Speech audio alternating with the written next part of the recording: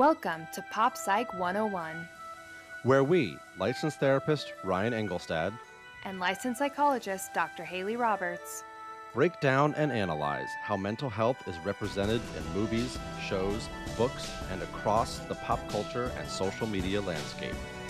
We will determine what lines up with real life and what is just pop culture fantasy. This is Pop Psych 101.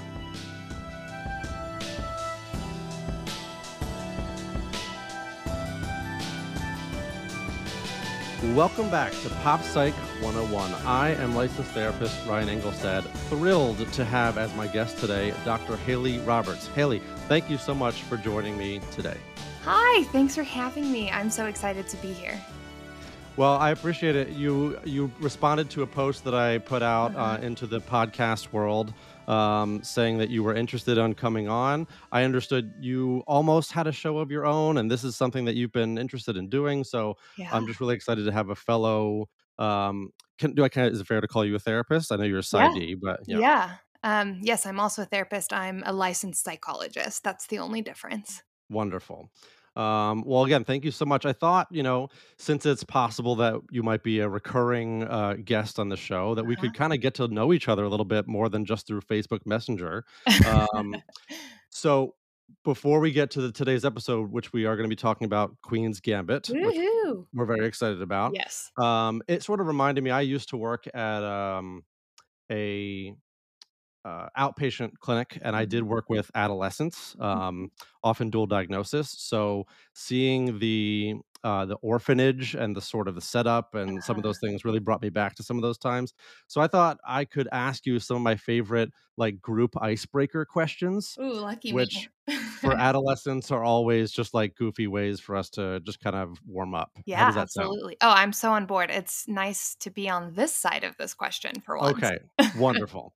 Okay, so one of my favorite ones is a pretty standard. It's if you could have any superpower, what superpower would you choose and why?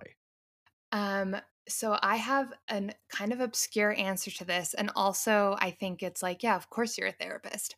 Um, I always say that I'd love to see myself the way other people see me. Or like to be able to like see yourself through their eyes briefly. Because there will be times where people will be like, "Oh, Haley, like you're not scared of anything." And I'd be like, "What? I'm like terrified all the time."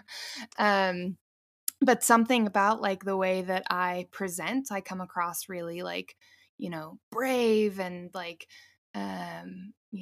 super extroverted, which actually I'm really introverted.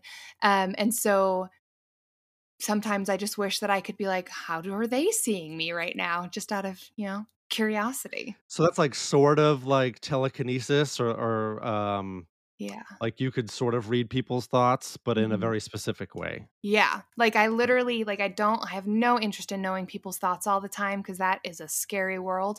Sure. But I do want to be able to like just go into like that portion of their thoughts, right? The visual and the like conceptualization of like me through their eyes. I love that. I love a very specific superpower, so Isn't that that is so great. wild? Yes, So then yes. I have a question for you. Oh, please, thank you. Do Yes. you have, quote unquote, a superpower? Do you have a talent that is a completely useless talent that you love about yourself? I don't know that I love it about myself. It's just Okay. something that I like. It's sort of like a quirky thing. I've got a couple of weird body things, and the funniest one, especially to my daughter, is I can sort of wiggle my ears. Oh, yeah. That is a I fun can trick like for I kids. can move my ears. I can do the tongue to the nose thing. Oh, impressive. Um, and then this one is sort of like a trick thing, but one of my arms is longer than the other because of an injury, a tennis injury, Okay. a very long time ago. So you can kind of almost like play tricks on people, like look how much longer the arm is than the other. I don't know. Sometimes I get a kick out of surprising people with little innocuous things like that. I'm not sure why. That's incredible. Yeah, that's the performer in you, isn't it? I think you're right, yes. It's, "Hey, look what I can do," Yeah, but as an absolutely. adult, yeah. That's so funny. It's so Um, true. okay, I have at least one more. This Okay. is a goofy one. Yes. Um, If you could combine any 2 fruits or vegetables, what would you combine? And then you have to come up with a name for that new, fruit or vegetable or Okay. whatever type of food we would call this. Lemon and strawberry feels too obvious, right? Because that's just like strawberry lemonade. But Sure. um, no, I think that's what I would go with. I think I'd go with strawberries and lemons, and I would call them shoo um, I guess lemon berry, but that's, like, no fun, but that's the most sellable. It felt like you were gonna go with something bigger, and then you I backed know. off on it. If that isn't a metaphor, man. Yeah, no, I think I like it. No, lemon berry ultimately is nice. efficiency is key when it comes to me. Okay, and I'm just gonna add an extra question on, Okay. and what would its size be? Like, would it be the size of a berry, but, like, yellow, or would it be the size of a lemon, but red Totally, and yeah. multicolored on the inside? So I would want it to be, like, the size of a lemon. So I would want it mostly to be a lemon, but the strawberry flavor in the lemon because I like the consistency Nice. of citrus fruits, um like orange slices and things like that more than I like the consistency of strawberries, but I Hmm. want the flavor of the strawberry to be in it. And what would be really cute is if the skin is still yellow, but the like edible fruit on the inside is like a pinkish color. Like the surprise, yeah. Yeah. Yeah. Like, think of how, like, Instagram ready that would be, Oh, right? absolutely. You cut that in I'm half surprised this and doesn't have it exist already. Yeah. yeah. Oh gosh. No, yeah, that's what I want. Okay. Well, now we know. So we'll have the genetic, modifiers get right on that. Perfect. Well, actually, All did right. you find out that I mean, did you know that, like, an orange isn't a naturally occurring fruit? An orange is not a naturally occurring fruit. I Yeah. cannot say that I knew that. I'm not even sure what that So means. it's like an Like, we've orange, created it? the way that we know is like a mix of a mandarin and something else. Oh, okay. Also, Okay. please don't take my word for this. Go look it up somewhere on a No, reliable source. I love assumed confidence. So that's the best way to, especially we're Uh, doing a podcast, we have to at least sound like we know what we're talking about. Absolutely. That's so funny. And actually, that's one of those things that, seeing myself through other people's eyes, there's times where I think I'm asking a question, but everybody else thinks I'm making a statement. And that causes Mm. so many miscommunications in my world. All right. Well, I think we've established a good foothold from where to go from here. We've sort of now for something completely different. Why don't we get into Queen's Gambit, which will be unfortunately much less silly, but nonetheless important for Absolutely. discussion about mental health and other things. So, Absolutely. first, a quick break from our sponsors. Hey everyone, Ryan here. No ad this week, but a quick request. We would love to know where you follow us, so if you wouldn't mind taking 10 seconds while you're listening to today's episode, reach out to us on your social media of choice. Say hi, say what's up, request an episode topic. We would love to hear from you. And now, back to the episode.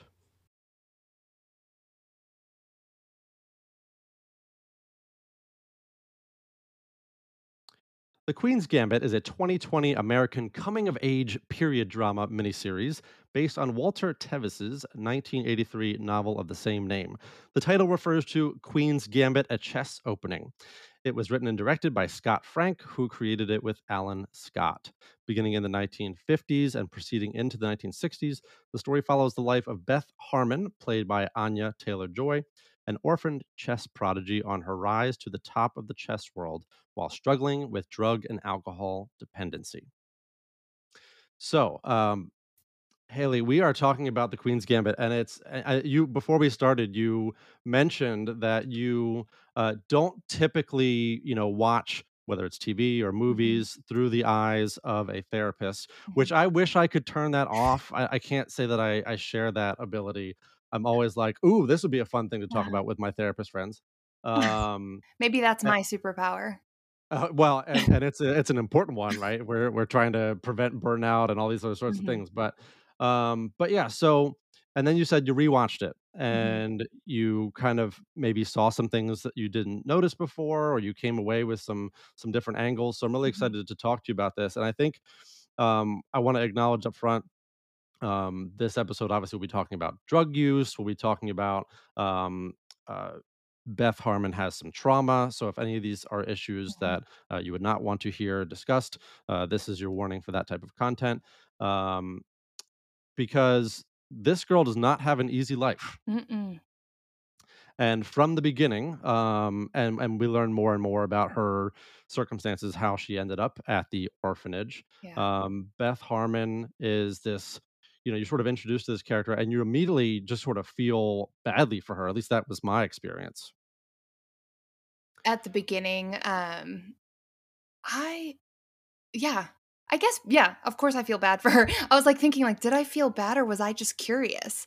Oh, Um, sure, sure. Well, I guess, yeah. and part of it is like the 1950s orphanage, right? Just the Mhm. whole vibe of Yeah. that. Um, as I mentioned up front, I've worked in settings where you have a bunch of kids around, Mhm. and I think probably like most orphanages during this period of time, Mhm. there's a lot of very concerning approaches to Yeah. sort of how to, I guess, help these kids. I think at basically they're just trying to get them adopted. Uh-huh. But it's a tragic setting in a lot of ways. Yeah. And I, too, actually, my residency or my, psych internship was at a children's hospital, Okay. inpatient unit. Mm. Um, and so what I thought was really funny was, her friend Jolene would obviously always be, like, screaming expletives and things like that kind of randomly, Yeah. and I laughed every time it happened, and, the people I was watching it with were kind of like, "Oh my goodness," and, I felt that was amusing because for me, like, kind of like you said, like, there when you have all these kids living together in an environment like that, um, there are just certain personalities that come out and, quirks and things that become lovable rather than, like, off-putting. Yeah, and I think that's a great sort of introduction to sort of what we see over time with Beth in these first couple of episodes. And obviously, we're not going to go through every sort of aspect Mhm. of this plot. It's a 7 episode miniseries, but we start to see some of the sort of cracks in Beth's personality. Right, she Mhm. sort of seems quiet and reserved, but she does. Open up fairly quickly, whether that's because of the tranquilizers she's taking or not. We start to see, you know, who Beth Harmon really is. Yeah. And I think it's fascinating, especially when we're dealing with kids, sort of what helps them come out of their shell. Mhm. And, obviously this is a time, the 1950s, in terms of, they weren't giving them tranquilizers for their mental health needs. No. They were just trying to keep them tranquilized. Yes. Yeah. And I think for people who don't know, um, that this was, probably pretty close to real life. So obviously Queen's Gambit is a fiction Mhm. story, but it is very much the real life experience, I came to learn, of the author of the book, Walter Tevis. Okay.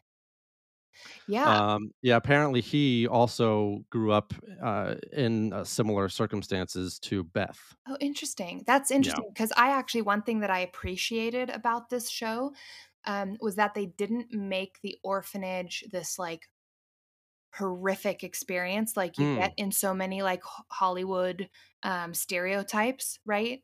Like Annie, something like that. Yeah, right? Yeah. Where, Yeah. it's the headmistress is abusive and, the kids are locked in, like Miss Trunchbull type, Right. like, Yes. Yes.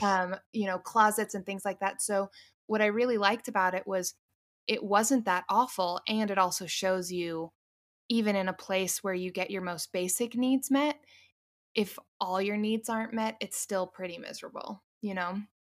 Absolutely. Yeah. Yeah.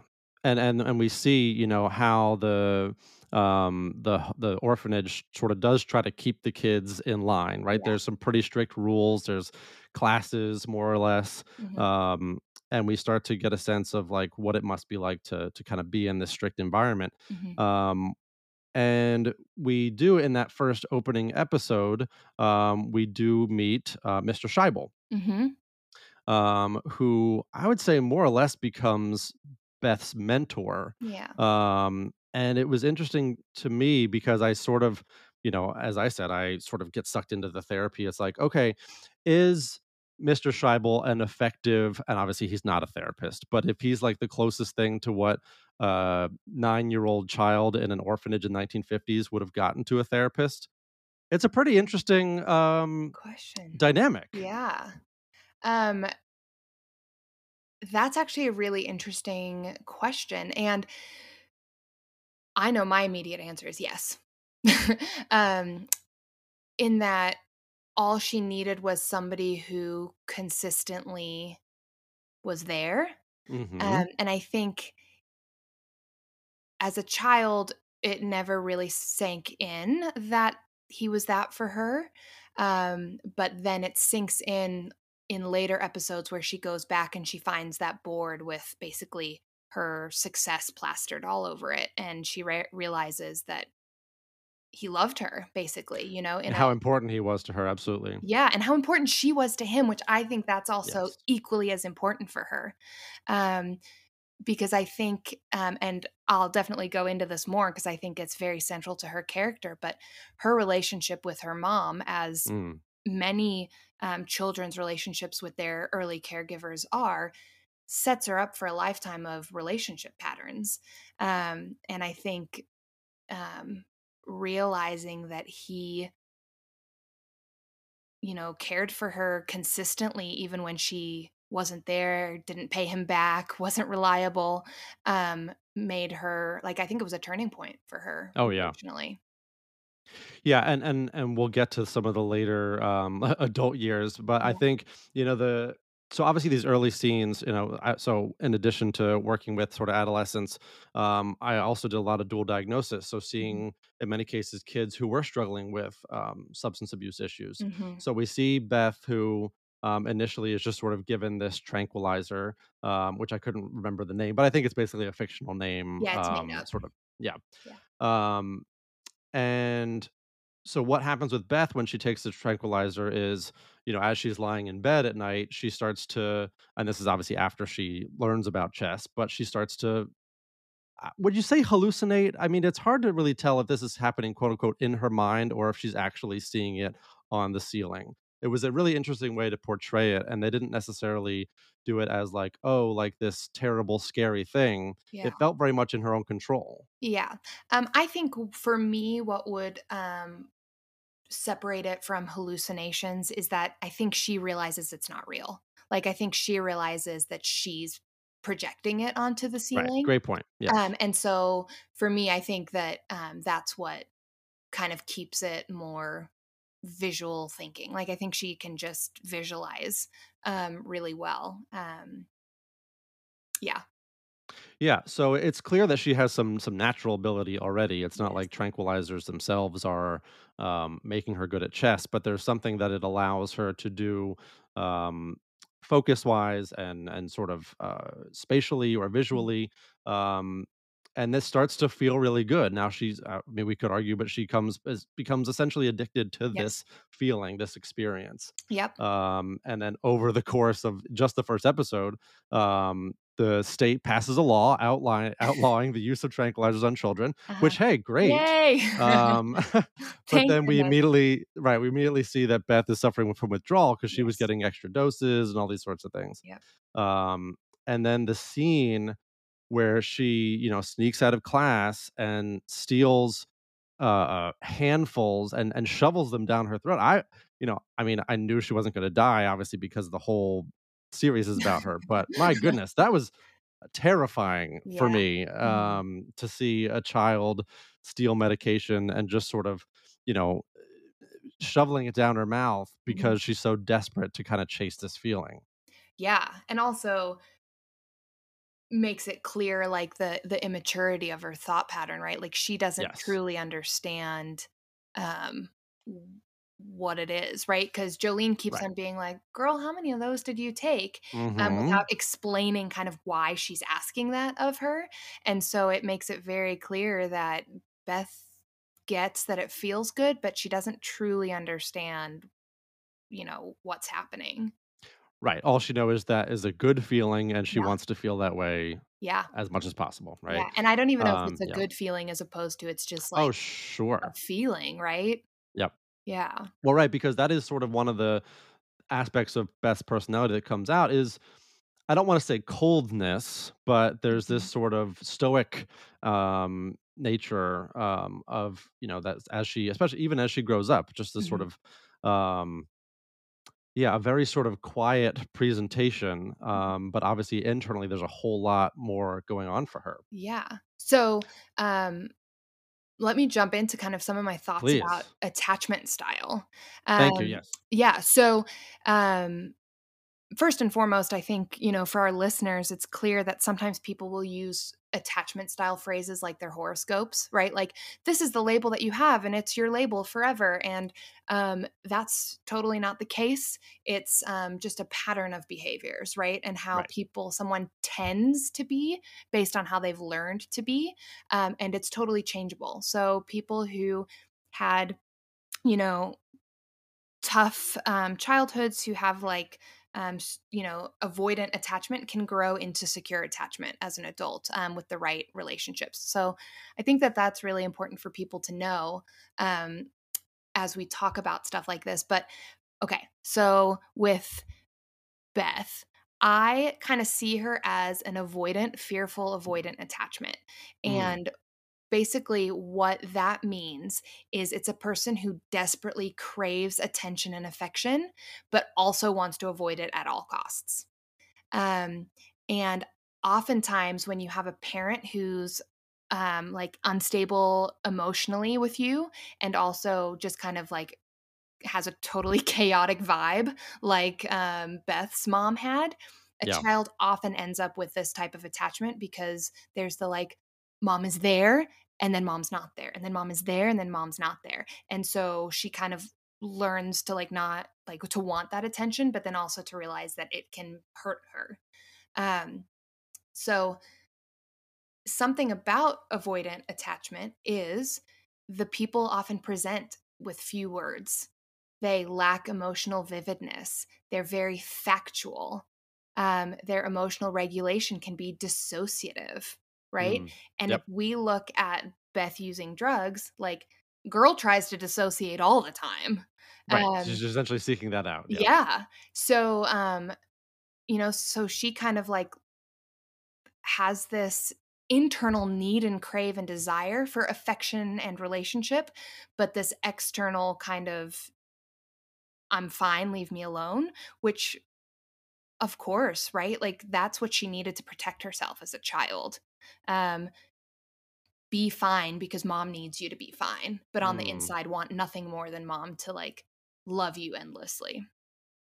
Um, and then that kind of fearful avoidant is always not always, but usually leads to push and pull relationships with others, and we which see that I we'll see feel like we later. see that with Mr. Scheibel, right, where he sort of wants to be very, um, almost, like, authoritative with her. Mhm, He's sort of very strict, he's, um, pushing her, um not necessarily confrontational, but, mhm, that sort of, like, almost tough love mentor type, mhm. and Yep, she definitely responds to that in a positive way, yep, but she also, to your point, I think here, is hurt when yes, he tells her, for example, like, "You've lost, you have to surrender now," uh-huh, right? yep, yes, absolutely. So she pushes him away, right? She calls Yes. him a blank sucker, Yep, you know? that's right.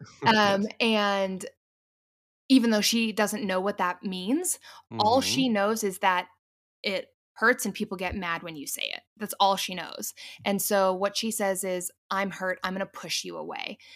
But what I, um, like about her relationship ultimately with him, like, at the time, he doesn't handle it very well, right? Because he locks her out of the room.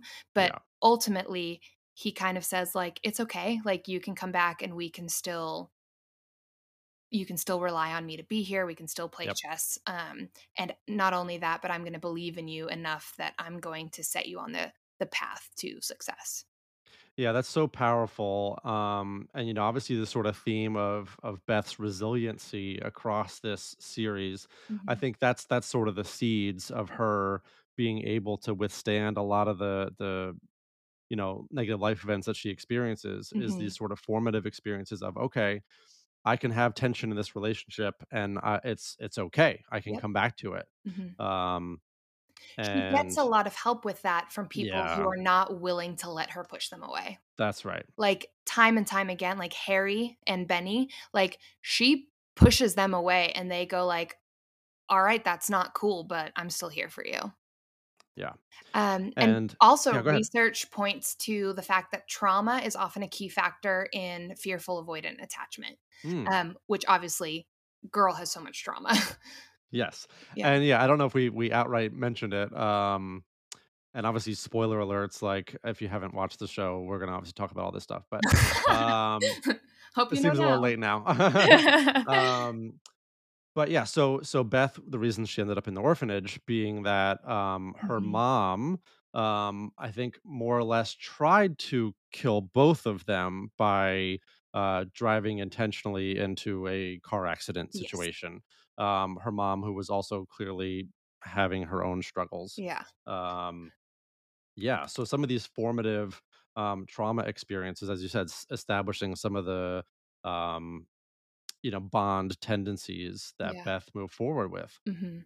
Yeah, And I and really then appreciate that sort of point here, because we then see the sort of relationships that Beth goes on to have mhm. as she emerges from the orphanage, right? So we Yes. have her stepmom and stepdad. We have, as you mentioned, some of the other boys, men that she Yeah. meets as she goes through the chess world. Mhm. And it's really fascinating to see um, how they handled that. And you never know if writers or creators of shows are thinking about all these things that we're talking about. Mhm. Um, but I really appreciate that this was not an addiction story. This No. was not a trauma story. Mm-mm. Um, this was bigger than all of that, and I think that I really appreciate that as someone who in the past has criticized like overly reductive Mhm. stories Yeah. about these sort of things. Like Yeah. Beth is a very complex character who was resilient for a lot of different reasons. Mhm.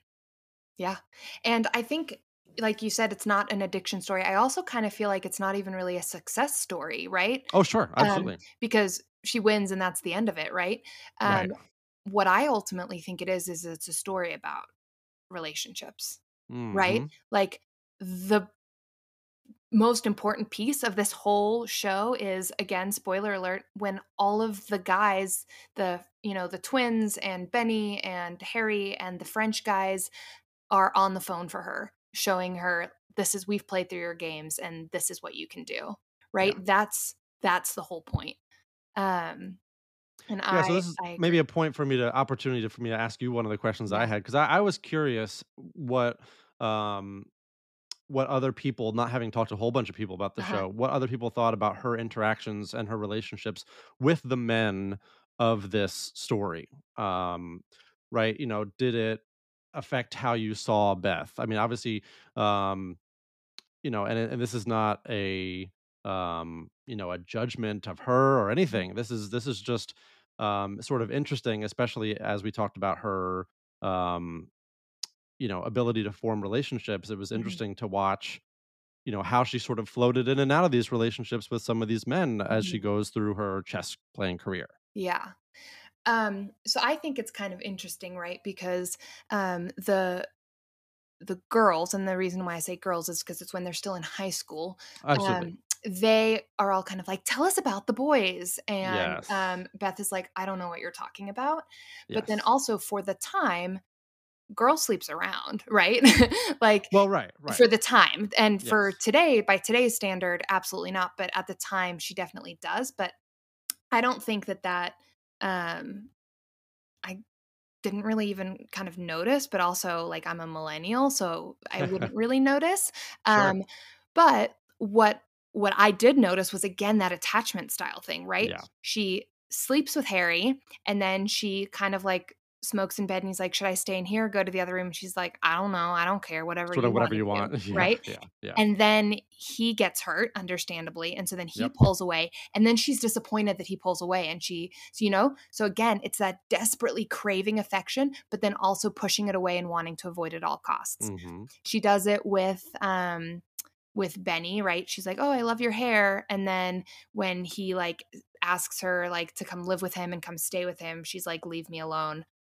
I'm going home and I'm getting drunk and going on a bender." Um and pushes him away, and she repeatedly does it with these men in her life. Um yeah, and I think it's an attachment style thing, and then ultimately when Jolene comes back and is like, Yes. no matter what happens, like, I'm gonna be here for you. And then on top of that, seeing like Mr. Scheibold was there for her even when they weren't in the same place. I think that showed her like, no matter what, I'm gonna be here for you. And I think that's the turning point for her, is recognizing this attention that she so desperately craves, she can have it, and she does It's have it. there. Yeah, Yeah. yeah. Yeah. Yeah, so I love that. I think, we really see someone, in a non-therapy setting, like, learning from Mhm. their non-trauma experiences, right? Yeah. So, we have this sort of initial wound, these initial trauma lessons, right? That Mhm. Beth probably took away from some of her early life experiences, and over time, she's sort of unlearning some of those things. Yep. It's okay, for her to want things, and it's possible for her to achieve, right? I think, Mhm. as she starts to sort of be okay with like chasing this dream, Mhm. um, to have that supported by her stepmother is really incredible to watch. Yeah. And we can talk about that relationship a little bit more because I think that's an interesting one. Yeah. Um, but I did have another question for you, just because as I was doing research for this, it was not necessarily that was top of mind for me, but I think it is clearly a popular question on the internet. You and I talked about, maybe getting into diagnosis a little bit Yeah. deeper with Beth, and um, there appears to be popular discourse on the internet as to Uh-huh. whether or not Beth is autistic. Yep. Um, I do not have a popular opinion on this one. Okay, so that's why I brought it up. I was curious what your thoughts were, and obviously, the autism spectrum is something that's very misunderstood, and why Mhm. people throw around Yep. that sort of Yeah. diagnosis, even with someone who isn't in the show ever identified in any way like Mhm. that. Obviously, it's the 1950s, but Yeah. still. So yeah, please. Yeah. What is your unpopular opinion? Absolutely. Well, first of all, what do you think the popular opinion is? Yay or nay? So I think, unfortunately, the sort of autism spectrum, is this person on the spectrum, has become a sort of shorthand for, why is Socially this awkward. person weird, or why Yep. is this person different? Mhm. Um, and trying to understand it through that sort of lens, Yeah. is just people's way of saying, like, is this the category that they fit in? Because I Mhm. don't really like get what's going on for her. Yeah. So Totally. I don't think that's what they're trying to portray her as. I don't think that that's certainly not a thought that came across my mind at any Yeah. point while I was watching it. Well, on Yeah, this, go ahead. on this audio medium, people can't see me, like, rubbing my hands together, like, Okay. conspiratorially, but I'm so glad you brought this up because Okay, good. this is the topic that I have things to say about all day. Um, and I think it's important to know that I have training in the ADOS, which is the test that's used to diagnose autism in children. Wonderful. I am not a licensed ADOS administrator, but I was on my way to doing that during residency. And okay, so I agree. I think that the common feeling out there is that as soon as somebody is like kind of socially awkward, they have autism. Right. And as I've spoken about with Beth, like there's this fearful avoidant attachment style, which means that her emotional regulation is kind of off. She has few words. She is just very like to the point and factual. I think that's attachment style. I do not think it's autism. And here's why. So, I've written down some of the diagnostic criteria for autism. Great. Um, and I think it's important for people to recognize that the diagnostic information is more about a general story. So one thing doesn't make somebody a diagnosis, it's a combination of things, and that can look different in so many different people. So, like, even if we say someone has depression, my depression might be that I'm unmotivated. Your depression might be that you're sad more days than you're not, Mhm. plus 10 other Sure. combinations of things, Yep. right? So that's also really important to recognize. So, autism. First and foremost, um, trouble with social and emotional reciprocity. So, what that means is the person struggles with back and forth conversation. They struggle to initiate social interaction, and there's reduced sharing of interests. Okay. Mhm. Yep. Beth does not struggle with any of those. She Right. can have a conversation easily and playfully and engaged, both um, an intense, meaningful conversation, an angry conversation, just like a playful conversation. She can do all of them, understanding exactly how the rules go without ever having been actively taught how to do it. Right. Um, she does not fail to initiate social interaction. As a matter of fact, she does it and she does it well throughout the series. And the reduced sharing of interests, that's a little bit tough because we don't really talk about anybody's interests other than chess. That's In, right. so, it's a TV show. We can't really look at that aspect of it. Okay. Any thoughts about that?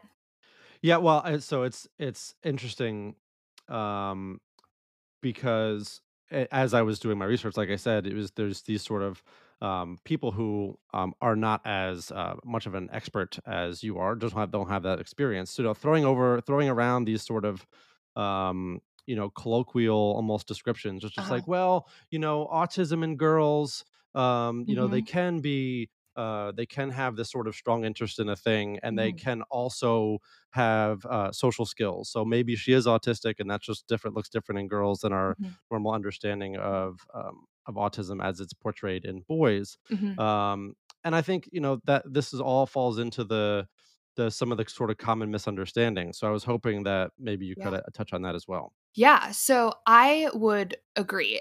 So the diagnostic criteria for autism is based off of boys, it's not based off of girls. However, Right.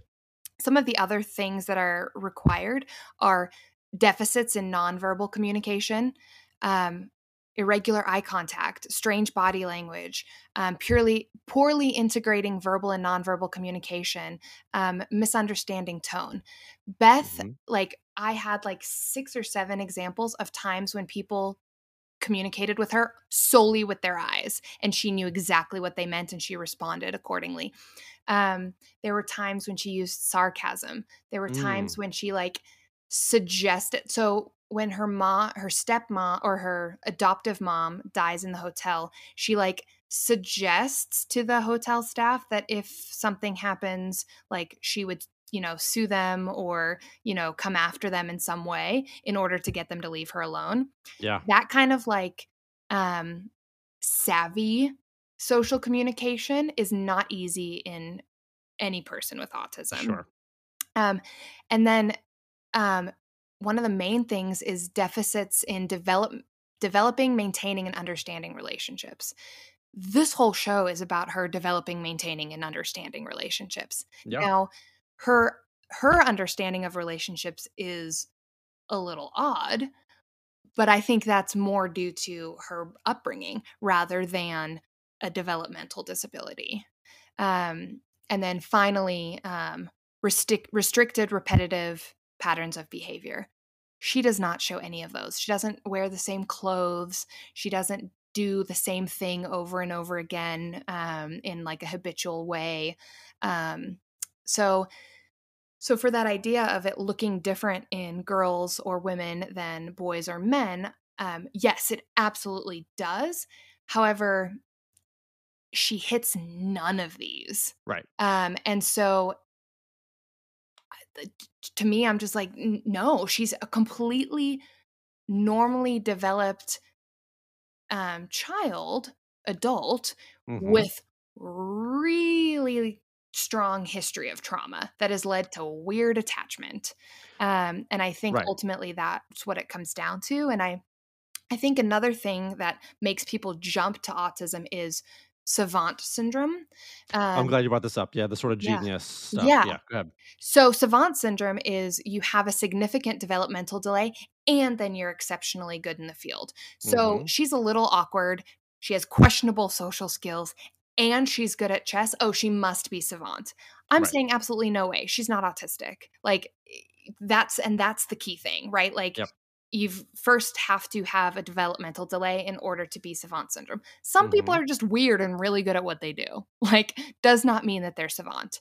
Um and I think that's her. I think she's awkward, she's got questionable social skills, and she's really good at chess, and that's the whole story, I think, with her. Yeah, I'm so glad you said that because it is there seems to be these questions of like, what's wrong with her? Is it Mhm. was it even a question I saw on Google, like, what's wrong with Beth Harmon? And you know, not to be sort of cliche, but it's not so much what's wrong with her as what's wrong with what happened to her Mhm. and sort of how she has adapted to Oh, that.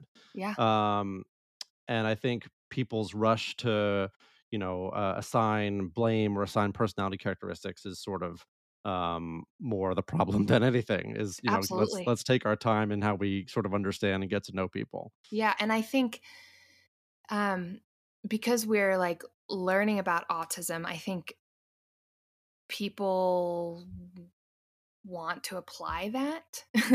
Yeah, oh Um, sure, absolutely. and Like, oh, I just learned about this thing. Maybe she's this. yeah, and Yeah. I think it's because we're like, "Oh my gosh, this fits in," Mhm. and the thing is, like, I fully understand why people jump to this. What I'm saying is no. Like, Right. sorry, that, like, she Yeah. does not meet the criteria for it. Now, granted, this is my clinical judgment of a fictional character who I Of only get course. some information. That's right. So, some other professional who also has the experience that I have, or even better experience, someone who's actually, like, their job is to diagnose autism, might say that she is. Um, I would have a really hard time confirming that diagnosis, um, because I I just feel like she's not as socially awkward as we think she is. Um, yes, she is socially awkward, but I don't think that's a lack of understanding or a lack of knowledge. I think it's simply just kind of not really knowing what to do. Right. Yeah. Okay, so so thank you for your expertise on this area. I have now a similar but fun question Mm. about how to understand Beth Harmon. Okay. And that is this a superhero origin story?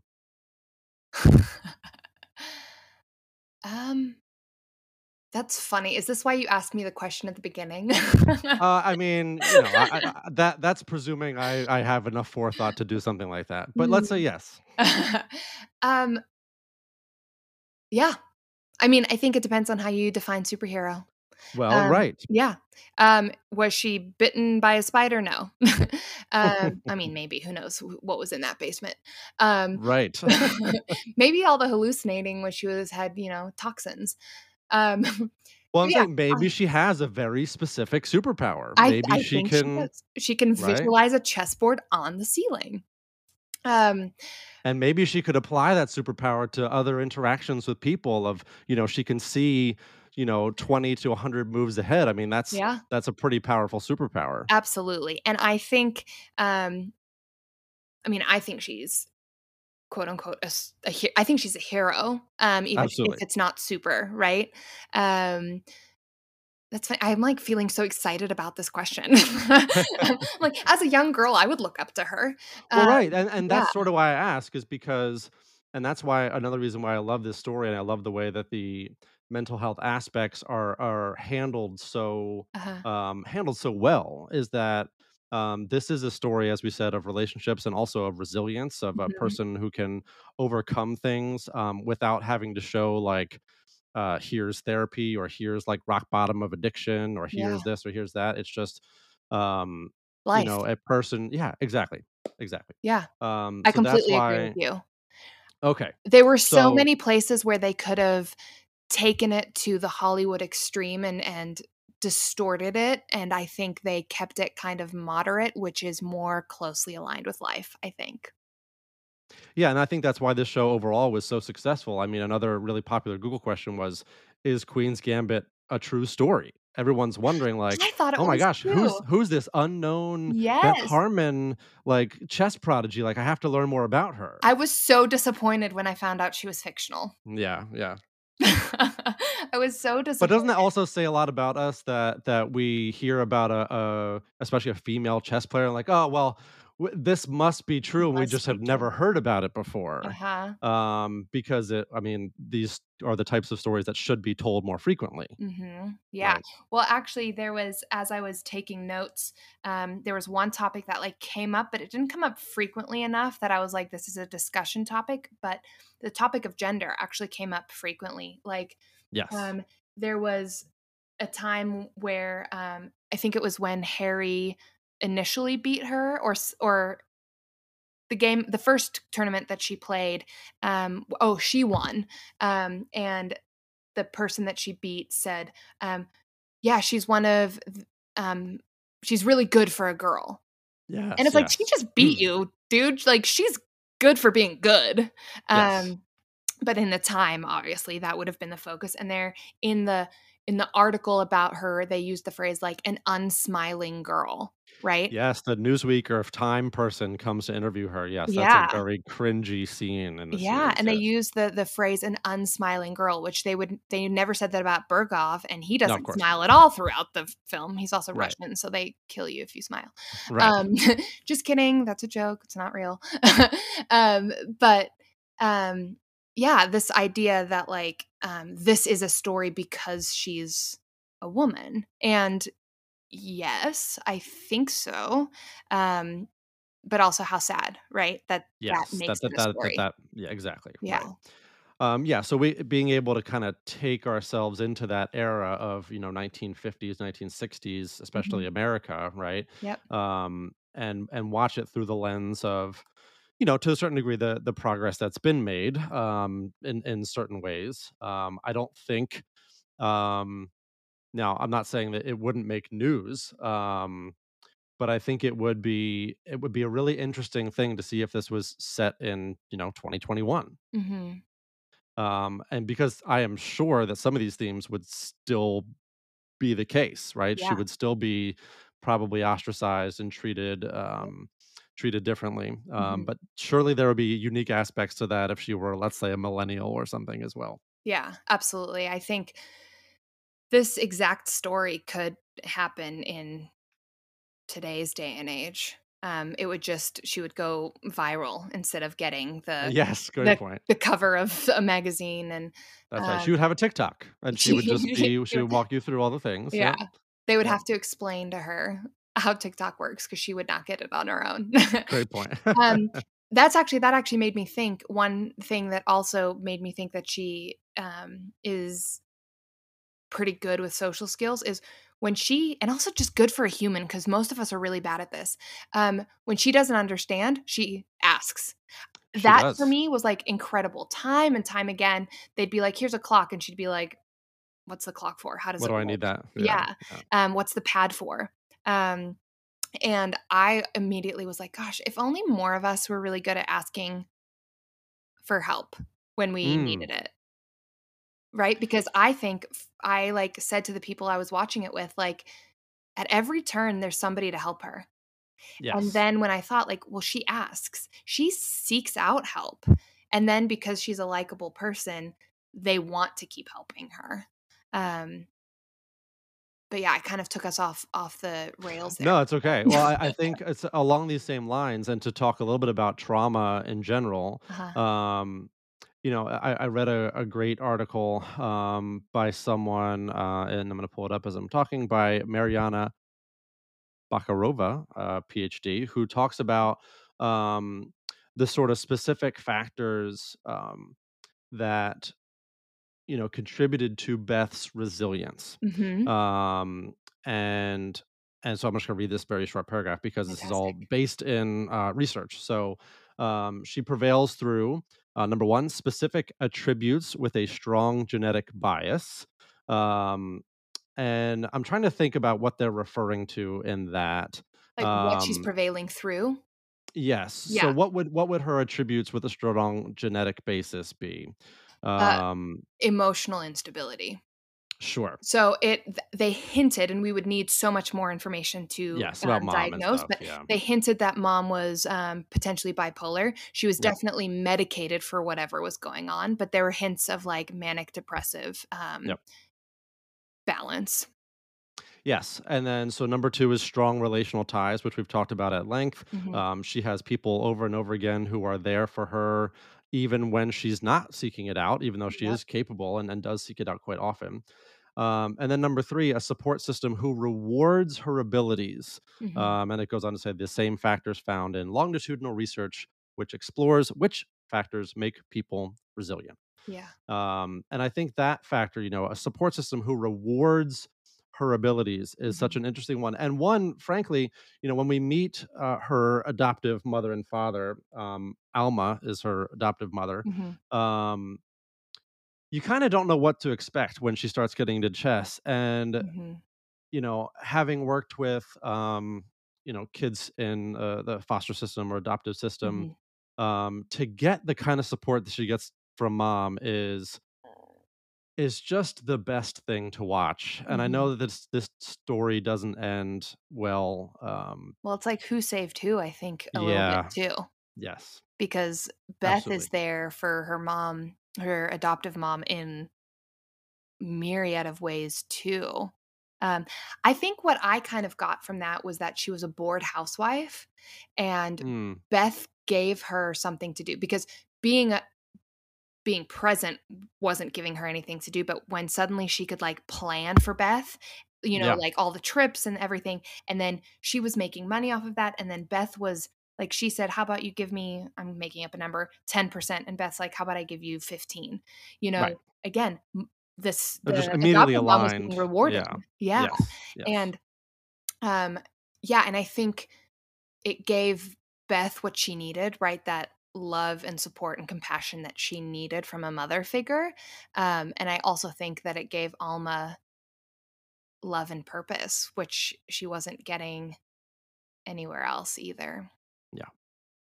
Yeah, and obviously that does end tragically, and it's Mhm. another opportunity for Beth to to figure out what her who she is on her own, right, Mhm. independent from some of the relationships she's had to cope with. Yeah. um yeah, so, well, Haley, I did want to ask, were there any specific questions or dynamics that you were interested in or wanted to talk about before we um head towards wrapping up our episode today? Yeah. I mean, I think for me, it was the kind of two and a half main things that I wanted to kind of talk about was that autism diagnosis, the savant syndrome idea, and attachment style. So we definitely got to those. But there's one line in the movie, in the series, that I think sums up all of it, like her whole thing.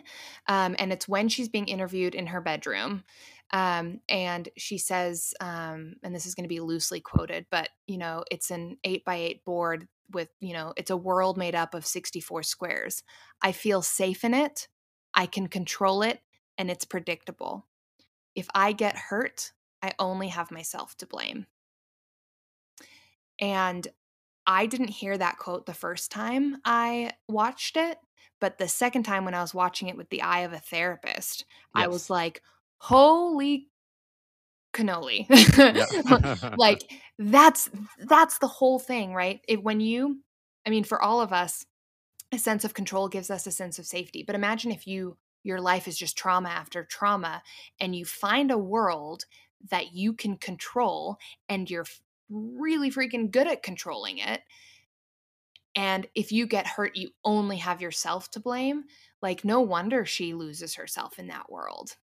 And not just control, but predict in many cases. Yeah. And that's what That she said, was it's predictable.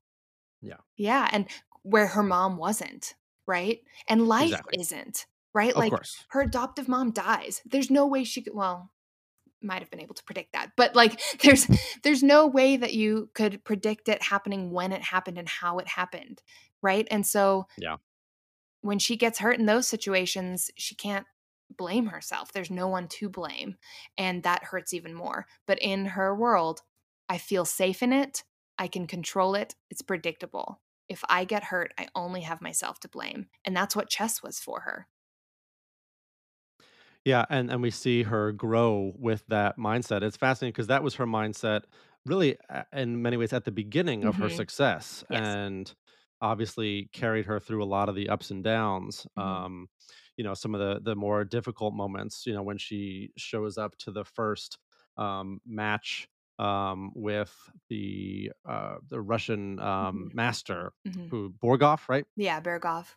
um, and she's hungover and Mhm. really struggles through that and ultimately loses that match. Mhm. Um, we can kind of see her struggle and Mhm. sort of own what that was for her, but also that was not the end, and it was far from the end. And I think that was it's making it personal for a second. Like that's the thing that if I could take a quality of Beth's, it would probably be that Mhm. is she seems to have and I don't know, maybe you could speak to this in terms of how it relates to trauma, but like a short memory of, you know what, yes, because I'm just thinking, oh my god, how embarrassing.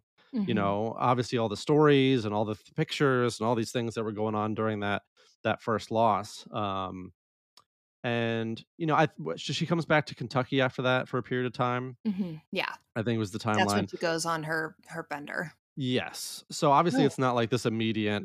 immediate bounce back, but Yeah. she never loses sight of her goal. And I think that's really impressive. Mhm.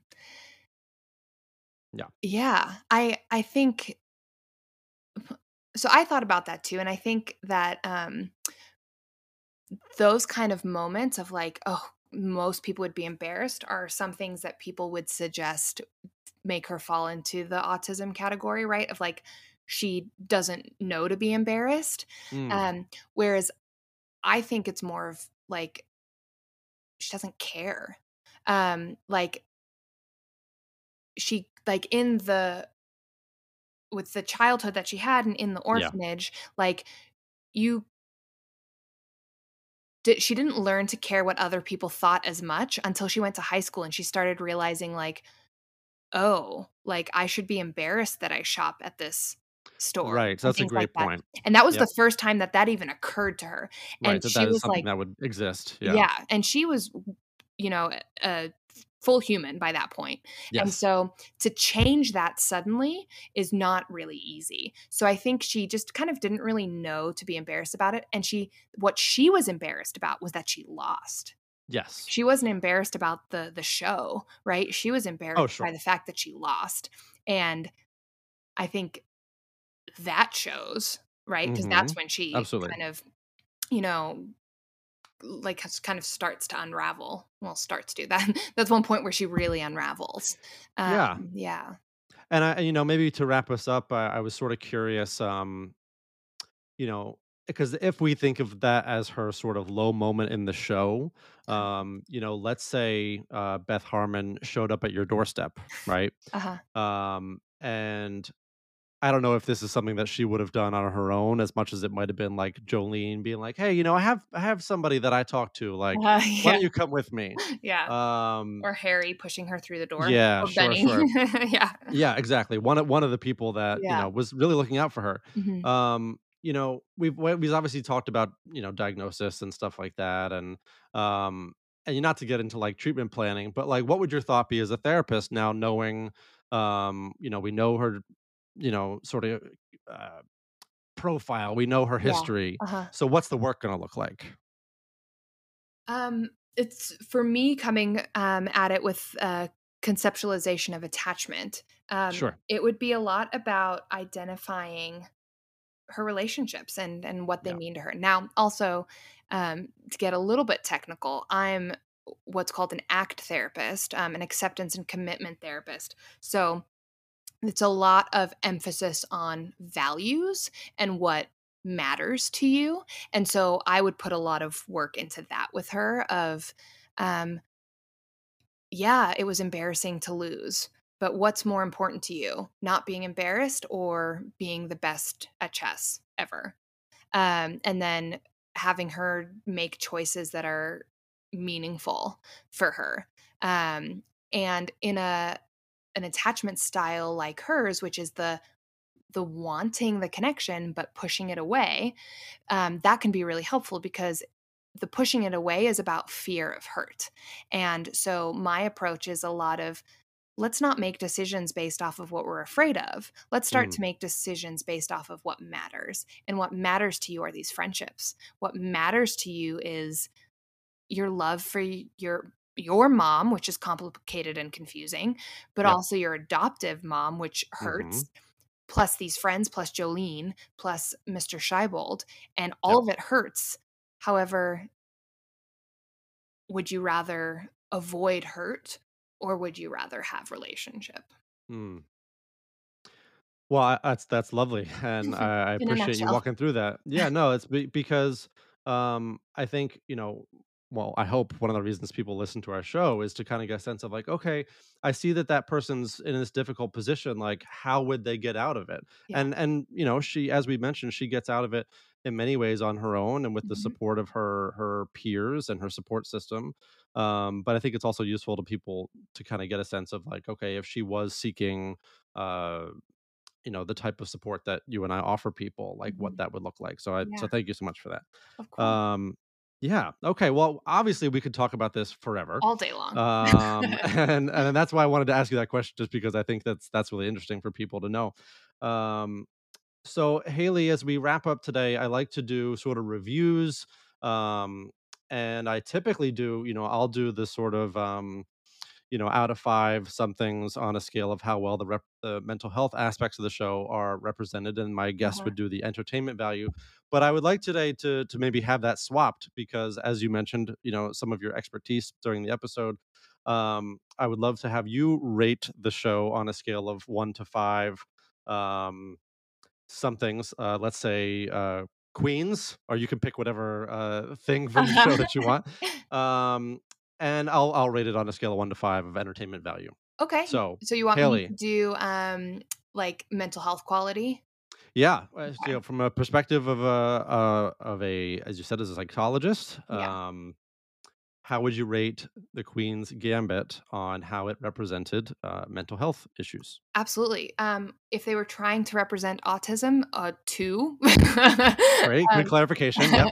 um, no, I truly think, the way they represented her as a whole person. So, as a person who has high moments and a person who has low moments and struggles and relationship issues, and still lives with it, not through it, because none of it goes away necessarily.